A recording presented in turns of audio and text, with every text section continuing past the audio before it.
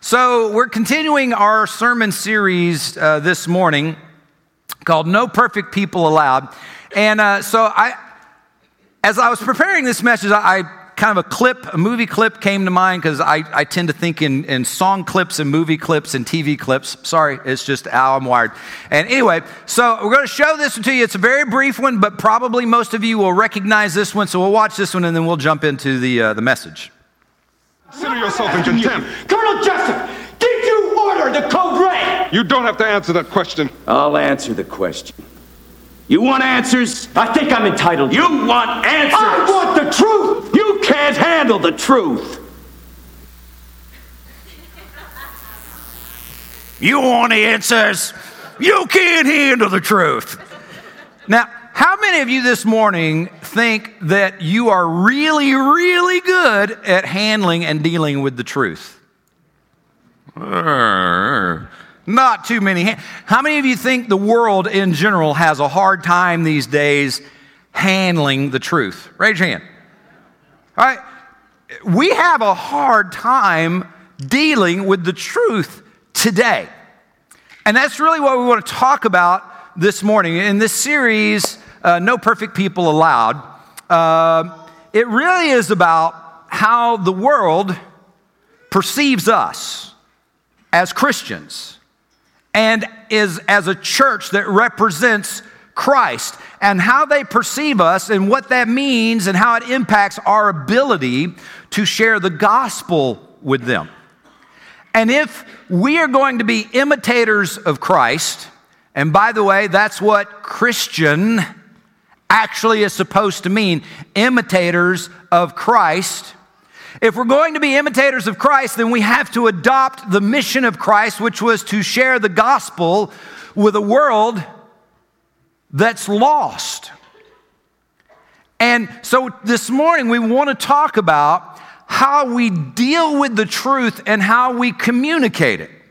Now, just in case you don't think that matters, in case you don't think it matters how we deal with and communicate the truth, I want you to envision for just a moment a wife and a husband getting ready to go somewhere, and the wife has gotten dressed and she looks at her husband in this brand new outfit that she's got. She says, "Honey, does this outfit make me look big?"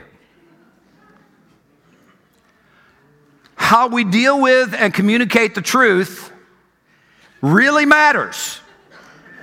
It really, really matters. And in our world, it seems like nobody can handle the truth anymore. Just as an example, I mean, in America, we've gone from a culture where 2 + 2 = 4 to 2 + 2 = 5 or 7 or 26 or 73 or Johnny, whatever you want it to mean, because we don't want to squash your vitality. And then we've gone from taking out a red pen and marking that answer wrong so that the student can see, oh, that's wrong, I got to fix that, to banning red pens altogether. Because it might hurt somebody's feelings and we don't want to hurt anybody's feelings. We've gone from a country that gives the winner a trophy to everybody gets a trophy. Thanks for participating. You tried, and that's really all that matters. We've gone from a country where we instituted and enshrined the idea that all men are created equal to going from, well, if everybody's equal, then that means all thoughts are equal. I mean, because if people are equal, then the thoughts have to be equal. And then we've jumped from, if all the thoughts have to be equal, then that means all truth has to be equal. I mean, we have really taken some massive leaps in our culture. And I think that most people my age and my generation and older, and maybe even some Generation Xers and millennials and younger, maybe you're looking at this and you're going, what in the world is going on? I mean, have we lost our minds? Well, the short answer to that is yes, we have. We've lost our minds. But if you happen to think that we are living in a culture that is dealing with truth in a way that has never been experienced before in human history. Let me remind you that Solomon wrote in Ecclesiastes that there is nothing new under the sun. Everything moves in cycles. In fact, Pontius Pilate asked a question 2,000 years ago that is still being asked by tons and tons of people today when he asked this question: what is truth? If you have your Bible, open it to John chapter 18. I've got a couple of other verses in John this morning. It's on the screen, so you don't have to turn, but I encourage you to, because it's always good to see context.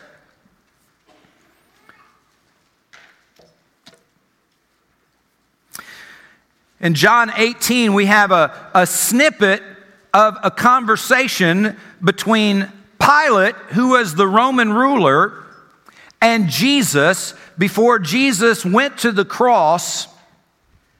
And in verse 37 of chapter 18, Pilate therefore said to him, "Are you a king then?"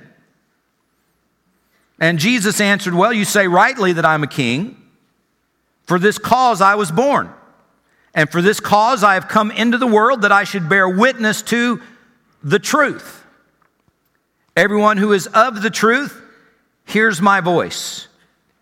And Pilate said to him, "What is truth?" Let's pray. Father, as we dive into your word this morning, and as we talk about our place in the world and how we communicate the truth of your word to the world around us that is dying and going to an eternity separated from you in a place called hell.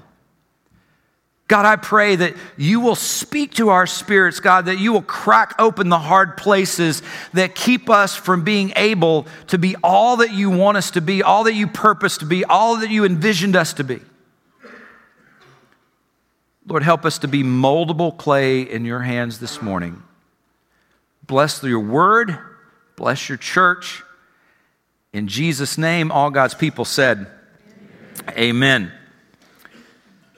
So the question of truth, it's an interesting one. And let me give you some reasons why I think that so many people are struggling with this question of truth in the world today.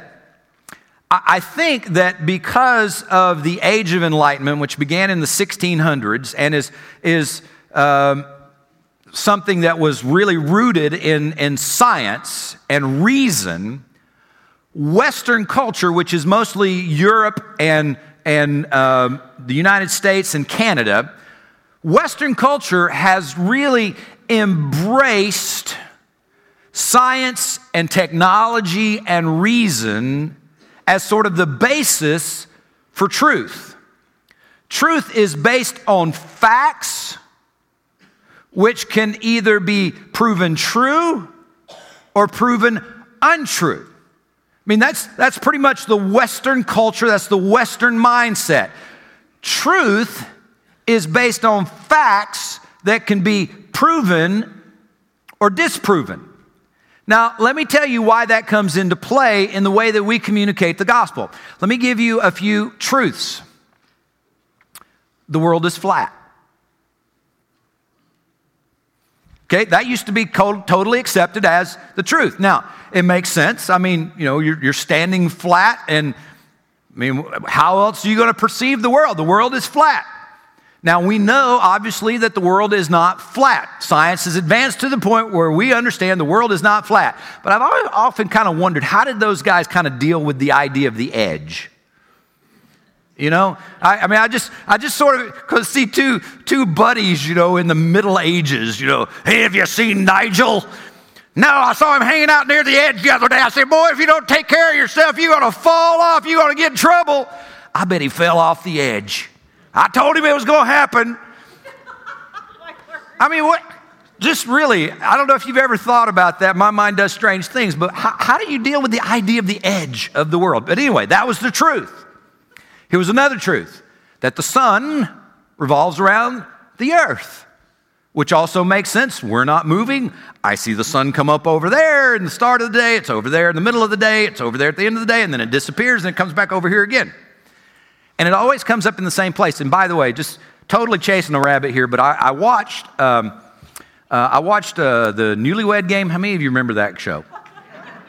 I watched the Newlywed Game one time, and the husbands were gone, and they asked the wives, they said, in your neighborhood, which direction does the sun come up in?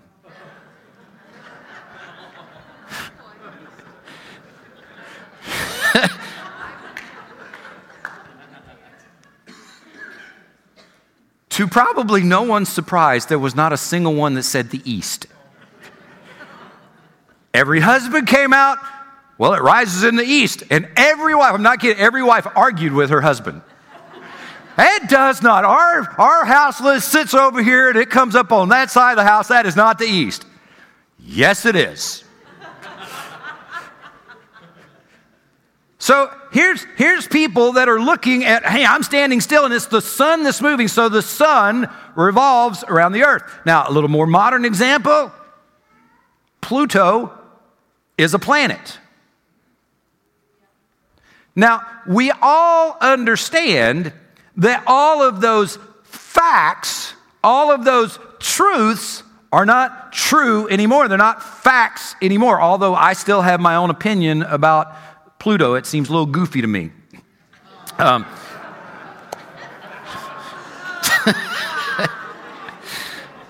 I had to go there. But we know they're not facts. And I think this is how a lot of the Western world, and certainly in our modern culture, it's how they approach truth. Is that truth, it might be true today, but it could be completely untrue tomorrow, because I see science and technology tells me one thing today, and somewhere down the road it changes, and that's not true anymore. And so the world is perceiving truth as a changing, shifting reality. And so they don't see truth, they don't view truth in the way that we do, through eyes of faith and spiritual insight. And if you throw on top of that, who decides whose truth is truth anyway, right? I mean, so if you have two people with different opinions of what's truth, who gets to decide which one is actually true?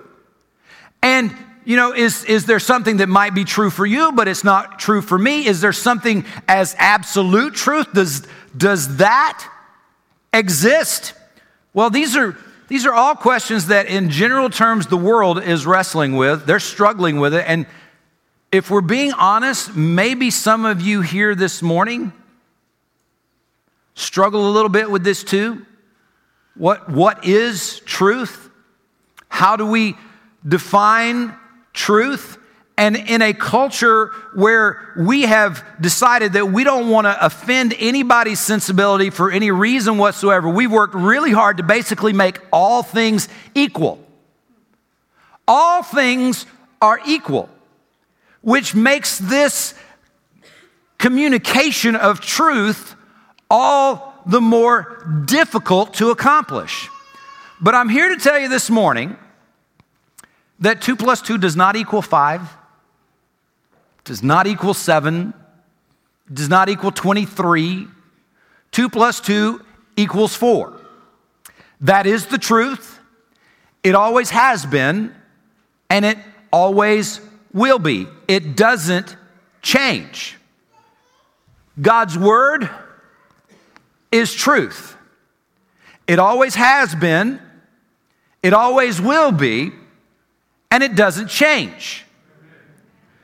Now, I know that most of you who are here this morning agree with what I've just said. I know that most of you agree with that. You may be sitting here and that's not where your mind is at. That's all right. We invite skeptics to hear. Jesus invited that. We invite that too. But right now I'm speaking to those of you who agree with what I've just said. And I know most of you here this morning, you do.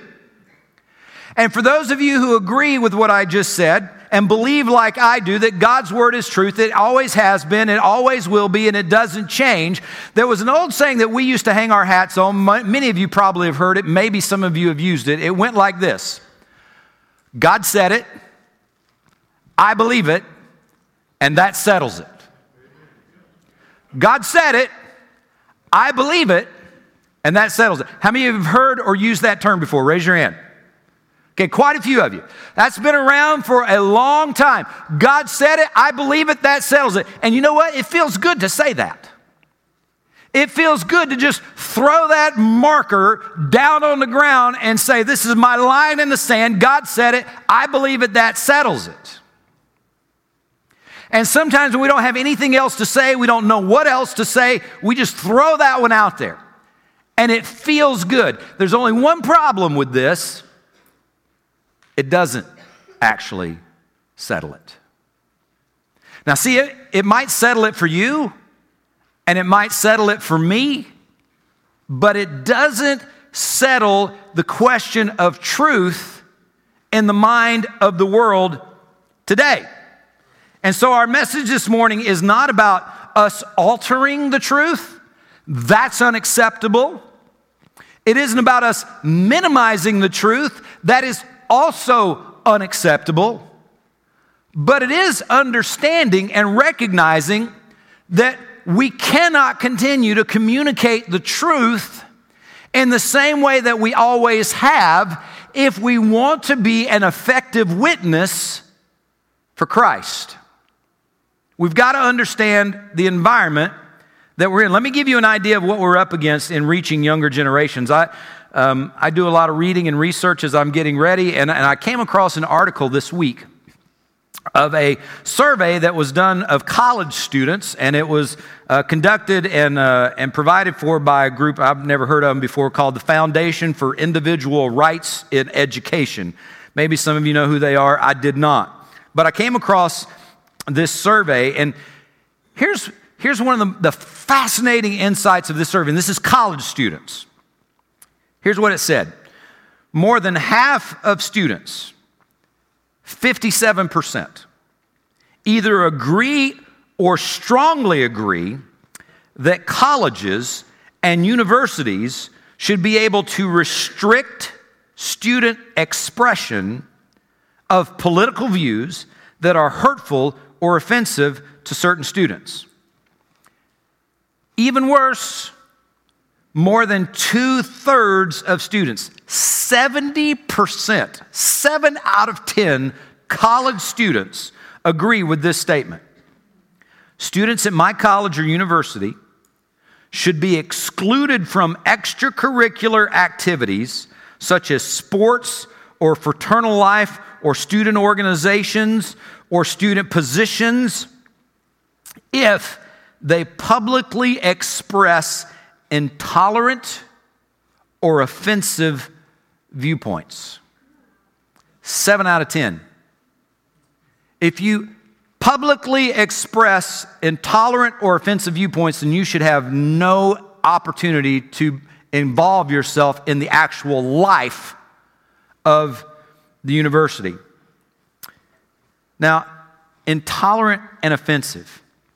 I would suggest to you this morning that increasingly more and more of the Scripture, more and more of the Bible is considered to fall into those two categories.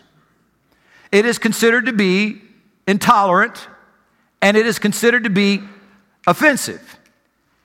And so what they're basically saying is 70%, 7 out of 10 students say if you are publicly speaking things that are intolerant or offensive, which most of the Bible these days would fall into that category, then you have no place in engaging in the life of the school. And I would suggest to you also this morning that when the church as a whole, and when Christians in particular, focus on the sins that we hate instead of focusing on the gospel that Jesus came to save, it makes it a lot easier for students to wind up at that point of view. I would tell you this morning that we are focusing way too much on the wrong thing. Instead of focusing on the gospel, we're focusing on the sin and the activity. And grace, as we learn, does not focus on the activity. Grace focuses on the person. Because it's grace that saves us, not getting our act together. So we have to learn how to share the truth of God to the world around us in ways that they can receive it and believe it. Now, if you think that that's compromising, I would caution you to be very careful about that thought process, and here's why. Because Jesus invested the bulk of his ministry to the masses in telling stories, which we know as parables. And he told stories, which we call parables, so that he could communicate the truth of God in a way that people could understand it and receive it. And if it was important enough for Jesus to understand the context of the world that he entered into and share the truth of God in a way that could be understood and received, then I would say that we're not better than Jesus. I don't think any of us are more capable of sharing the gospel than Jesus. And so we should learn from his example, and we should understand how do we communicate in a way that people can understand and receive. And I would tell you that the style of communication is really, really, really important in today's culture, because the greatest resistance to Christian truth in our world today happens when Christians come across as arrogant rather than humble. When Christians come across as the be-all and know-all and pounding everybody over the head with the Bible, get saved. You know what? 50 or 60 years ago, we might have lived in a culture where people responded okay to that. Like seriously, I think we probably did. We don't live in that culture anymore. That is not the world that we live in. It is not the generation that are coming up. That is not what they respond to. And we must understand, if a missionary goes off to a foreign land, we always tell them to understand their culture, don't we? Because they have to minister in their culture. We are missionaries, church. Whether you realize that or not, we are missionaries to the circle of people that you deal with every day. Whether you're in school, whether you're in college, in the work world, in your neighborhood, you are a missionary to the people who are lost in your sphere of influence. And that means we've got to understand the culture. We have to understand how they can hear and receive. And being arrogant with the Word of God, being arrogant about that this is truth, it will close their hearts and it will close their minds, because from their point of view, nobody's got a lock on the truth. Not as far as they're concerned. And now, if you're on our Facebook private page, and if you're not, I really encourage you to be. Lots of prayer requests are shared there, and you can sort of get some maybe some inside what's going on in the life of the church there that we don't always share out in public. But if you're on our private page, you may realize that God has been giving me an opportunity to have some extended message conversations with an atheist. And some of you were praying for that this last week. And this week, one of the exchanges that I had, this is exactly, I'm going to read to you the exact verbiage that this person shared with me. There are so many religions in the world, I really don't think that Christians have cornered the market. So many religions in the world, I really don't think that Christians have cornered the market. Church, you must understand, we live in a climate, we live in a culture that does not simply accept that the Bible is the Word of God anymore. They just don't. I believe it, I stand on it. But the world that we are ministering to does not have the same appreciation for this. Nobody's got a corner on the truth. And so to them, truth is kind of like a buffet, right? So they come over here and they decide, I'm going to, pick and choose. I'm going to see, maybe if there's something in here that I like, I'll take it and have some. Let's see, what do I got in this one? Judge not. You know what? I've heard people say that. I've heard some people say, in fact, I've heard some Christians that have been really ugly and mean-spirited, and then I've heard some other people say judge not. I like judge not. I'm going to put some judge not on my plate because I like that one, right? And then they take the lid off the next pot and they go, if it feels good, then do it. You know what? I think that's a real good truth right there. If it feels good, do it. I'm going to take some of that. I'm going to put that on my plate too. So they say I got a little bit of helping of judge not, and if it feels, you know what? I'm going to take an extra helping of it feels good. Do it. I'm going to go ahead and put that. I'm going to lump that one on there because I like that one. Let's see what we got in this one.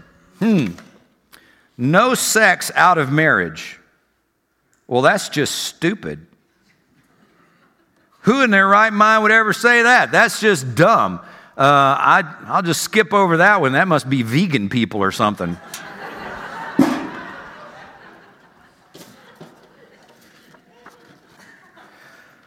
One way to heaven. Oh my goodness, how close-minded can you get? One way to heaven?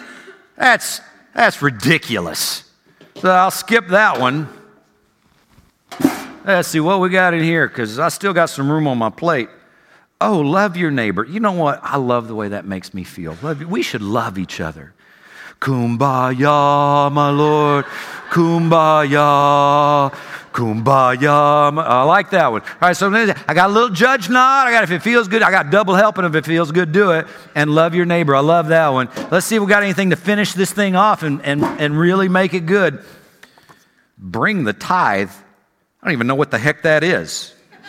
Bring the tithe. Do they mean Tootsie Roll? I don't know. I just skipped that one. I don't know what that is. All right, this is how the world deals with truth, church. They take whatever suits them and whatever doesn't, they just pass. Now, we can criticize the world, but I'm here to tell you this morning that Christians, in large measure, are just as guilty of doing the same thing.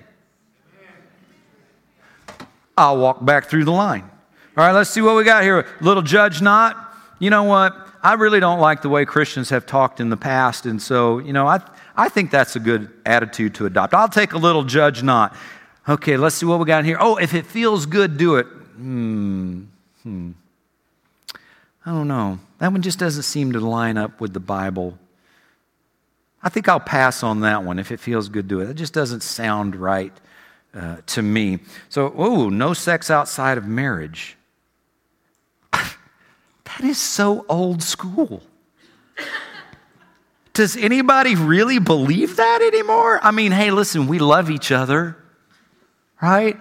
So, now, never mind the fact that if it feels good, do it, and no sex outside of marriage are completely in contrast. If I pass on if it feels good, do it, but then I take no sex outside of marriage, I'm totally contradicting myself. But that's okay. That's what we do with truth these days, isn't it? So I move down here to one way to heaven. Well, hey, I'm a Christian. I totally believe that. I totally believe that Jesus is the only way to heaven. I'm going to get some of this. This is good. And then, okay, love your neighbor. I like this one too. So love your neighbor just sounds good. It sounds a little bit like judge not. And so I'm going to have some judge not. I'm going to have one way to heaven. I'm going to have love your neighbor. This is looking good right now. What's in this last one? Bring the tithe. Are they crazy? Do they know how much I'm struggling with my money?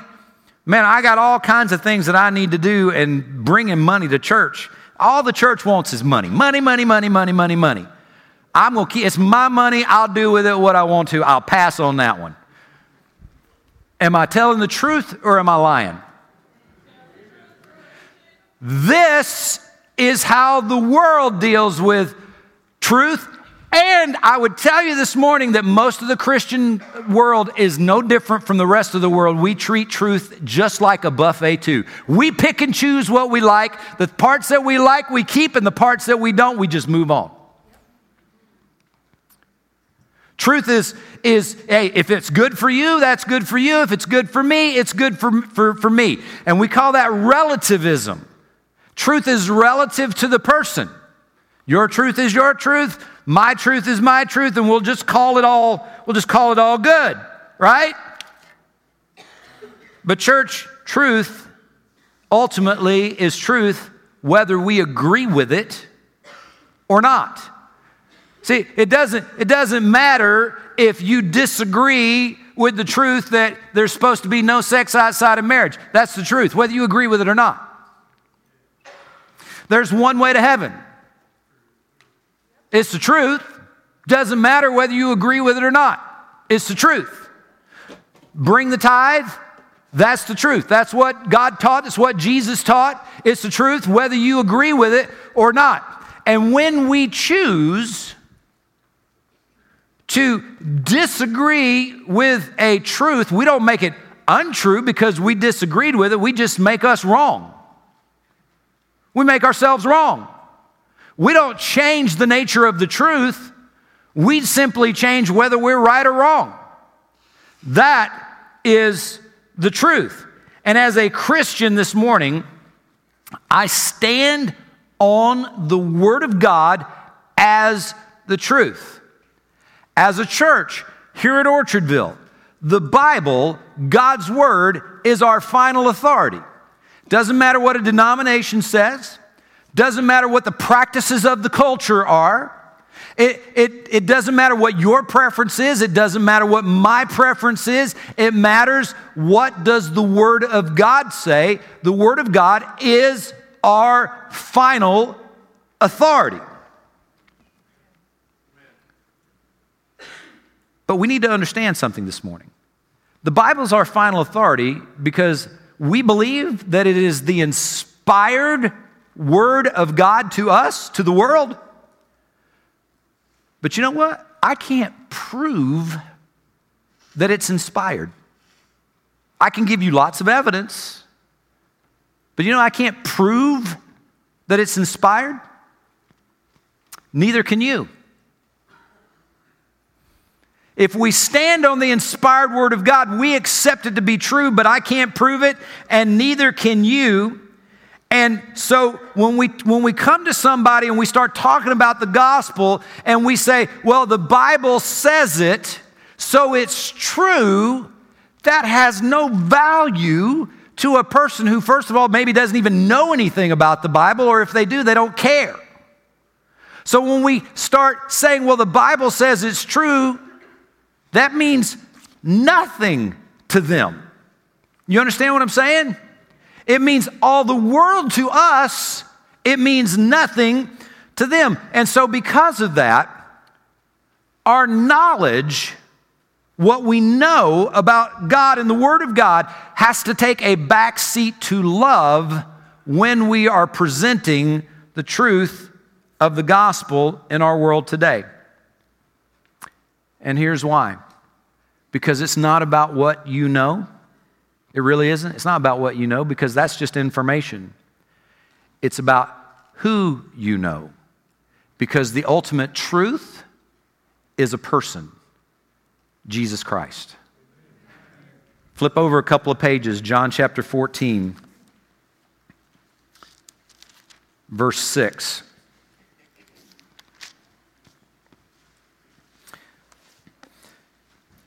John 14:6, Jesus is talking to his disciples, and he said to them, I am the way, the truth, and the life. No one comes to the Father except through me. So, if we are willing to say, in today's context, that Jesus is the God, that He is the way, that He is the truth, and He is the life, It is totally true. We accept it to be true, but that is not popular in today's culture. You know why? Because it's exclusive. We practice diversity. We practice inclusiveness, and that's exclusive. So the world doesn't like the idea that you and I share the Word of God that says Jesus claims that He is the way, the truth, and the life. And then if you get bold enough to share that out in public, you can almost guarantee you're going to get pushback. And when you get pushback, you want to defend the truth that you've shared. You want to defend God's honor. And this plays out terribly and horribly every day on Facebook. Now, some of you aren't on Facebook, and that's perfectly fine, and probably your life is a lot more peaceful. But for those of you who are on Facebook, here's what happens. Somebody makes an assertion of a fact, of a truth, and then somebody disagrees entirely with that truth or that fact. And now you have this crazy back and forth. And I mean, blood starts to bubble and boil, temperatures go up, words that should not be uttered are actually not just uttered, they're typed in all capital letters. Because I want you to know I'm screaming at you right now. And there's this constant back and forth. And you know what? Out of all that exchange, nobody's mind is changed and nothing has been made different. Not a single solitary thing. Now, how can that be? How can it be that nothing changes? Because if I got my facts, and my facts are better than your facts, and then somebody says, well, no, my facts are better than your facts, and you're arguing back and forth about which one has the better truth and which one has more grasp on what's right, and nobody changes anybody's mind. How can that happen? Here's something that the Lord changed in my own spirit in the last few years, and it's really made a difference for me. Truth is always best understood and most willingly received within the context of relationship. When we start screaming and shouting through our keyboard, making our declarations of truth, and somebody starts responding back that they disagree, and it becomes a free-for-all, nobody's mind is changed because truth is always best understood and most willingly received within relationship. Now, I want you to think about the verse that we read from John 14, where Jesus said, I'm the way, I'm the truth, and I'm the life. This was 3 years into his relationship with his disciples. He'd been with them for 3 years. In fact, John 14, if you thumb through it, you'll realize John 14 is in the last week of the life of Jesus. It's his last week. And Jesus is just now sharing this sort of game-changing insight about truth. He said, I am the truth. He invited them to follow him. He invited them into relationship long before they ever fully understood everything about what he taught. And do not run past that, because we cannot just dismiss this idea of relationship as it regards truth. Because if truth is a person, and it is, if truth is a person, which is Jesus Christ, then that means that it boils down to relationship. Let that sink in for a second, because this is so contrary to how we're used to dealing with truth. We're supposed to be able to just throw truth out there and the truth will sink or swim for itself, right? Right? That's how I was raised. That's how my mind works. But church, that is not how the culture works anymore. Truth does not sink or swim for itself. It is rooted in relationship. And I think Jesus understood that far better than we do because, listen, we don't have facts with each other. We have relationships with them. We don't have facts with people. We have relationships with them. Now, that does not mean that facts don't matter. Don't misunderstand what I'm saying. When we're talking about truth being communicated within the context of relationship, it doesn't mean the facts don't matter. It means that they don't matter outside of relationship. That's why you can't get anywhere on Facebook. That's why people who hold different political views are hollering at each other and nobody changes each other's mind because they don't have relationship. They're already on opposite sides of the spectrum, and so nobody is changing each other's mind. See, it's in a relationship where Jesus reveals to you who you are. It's in a relationship where Jesus shows you how much you mean to Him. It's where He reveals to you the value of your talents and gifts. It's in the context of relationship where all of that starts to make sense. And it's important that we get that because we've all had situations where we've heard people spouting things, and maybe they're true, maybe they're not. Maybe they're important, maybe they're not. But we just dismiss them entirely. Why? Because we don't know them. Right? How many of you really pay close attention to what people say that you don't know at all? Right? If you're, Facebook is a great example of this. If you're on Facebook, and we all have these, people that we have friended, and sometimes you wind up with friends that, you don't even know who they are. Right? Raise your hand. Right? You got friends on your Facebook. I don't even know who this person is. But you stay friends with them, and you're scrolling through your Facebook page. Do you really bother to read what they said? No, because you don't know them. They might have something really important. They might have something that is totally true, but you don't have relationship with them, and so you just dismiss it altogether. It really doesn't matter the value of what they had to say. It doesn't matter the truth of what they had to say. You dismiss it because you don't have relationship. And church, I would tell you this morning that most people are not convinced to follow Jesus by how well we win our arguments.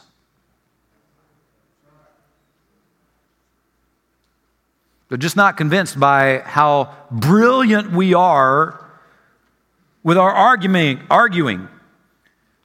If truth is a who, and it is, before a what, then the best defense of our faith is our own relationship with Jesus and how that changes us.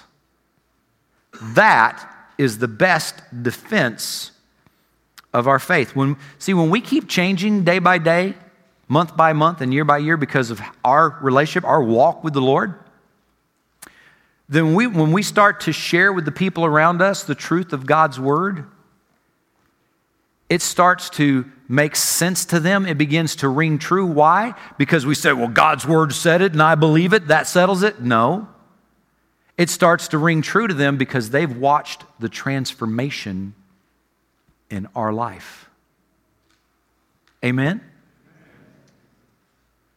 It is our life, our relationship with Jesus that becomes the best defense for the gospel. And so write this down, understand it, take it to the bank. Jesus does not need lawyers to defend him. He needs disciples to display him.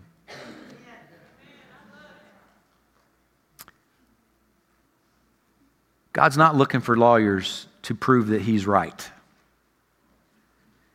He's looking for disciples that show his love and share his love to the world. And if you doubt that, do you think that the early Christians changed the world because they had the best salesman? Do you think the early Christians changed the world because they had the best talkers? The early Christians, the early church changed the world because of their encounter, their relationship with Jesus and how it changed them. And as the world watched what happened to them, the world said, I want what you have. John 1:14. The Word became flesh and dwelt among us, and we beheld His glory, the glory as of the only begotten of the Father, full of grace and truth. John 8:32, and you shall know the truth, and the truth will make you free. The Word, Jesus, the truth, became flesh and dwelt among us, developed relationship among us. And because of that, we beheld His glory. And when people encounter the truth of Jesus through the transformation and the declaration of that through your life, then they will be open to hear, this is what the Bible says, because they've seen it in your own life. This morning, as we come to the end of our service, this has been mostly a message to those who have already been convinced of the truth of God's Word. But you may be here this morning and you've always struggled with whether or not this really is God's Word. Maybe His Holy Spirit has spoken to you today and maybe a light has come on. Maybe there's another believer here that you've encountered, or maybe they're not even here. Maybe it's a believer in your life and you've been watching their life and you've been watching it change, and all of a sudden God is making it real to you. The truth shall set you free. The truth is Jesus. You want freedom? You want freedom? Freedom is in Jesus. We're going to invite you to come this morning and ask Jesus into your life to forgive you of your sin and to make you a new person from the inside out, to set you free. That can happen like that. For those of you who are followers of Christ, you're convinced of this, but maybe you've been doing a lot of buffet-style Christianity. You believe the Word of God is the Word of God, but still you've been picking and choosing. And because you've been picking and choosing, it makes it really hard for people around you to come to Christ, because they don't really see any difference in you. Or maybe you're a believer this morning and, man, you're old school. You learned like I did. The Bible said it, I believe it, that settles it. And that's all we need to say. It used to be. It's not anymore. And you just need to understand and say, God, help me communicate with grace. God, help me communicate the truth in a way that people can see and receive and believe this is your word and you are good. I ask you all to stand as I pray and open the altar for response. God, thank you for your word this morning, and thank you that you came to enter into relationship with us, Lord, not from a distance, but up close, personal. Lord, and it is only because that you walked among us that we know that relationship is key to this whole thing. Lord, you didn't have to come, but you did, because relationship matters. So God, help us to become a church. Help us to become a group of believers that engage in relationship with the world so that we can share the truth of the gospel in a way that they can believe. And God, if anyone is here this morning that still needs Jesus as their Savior for the first time, I pray they will come and receive you this morning. We ask these things in your name. Amen.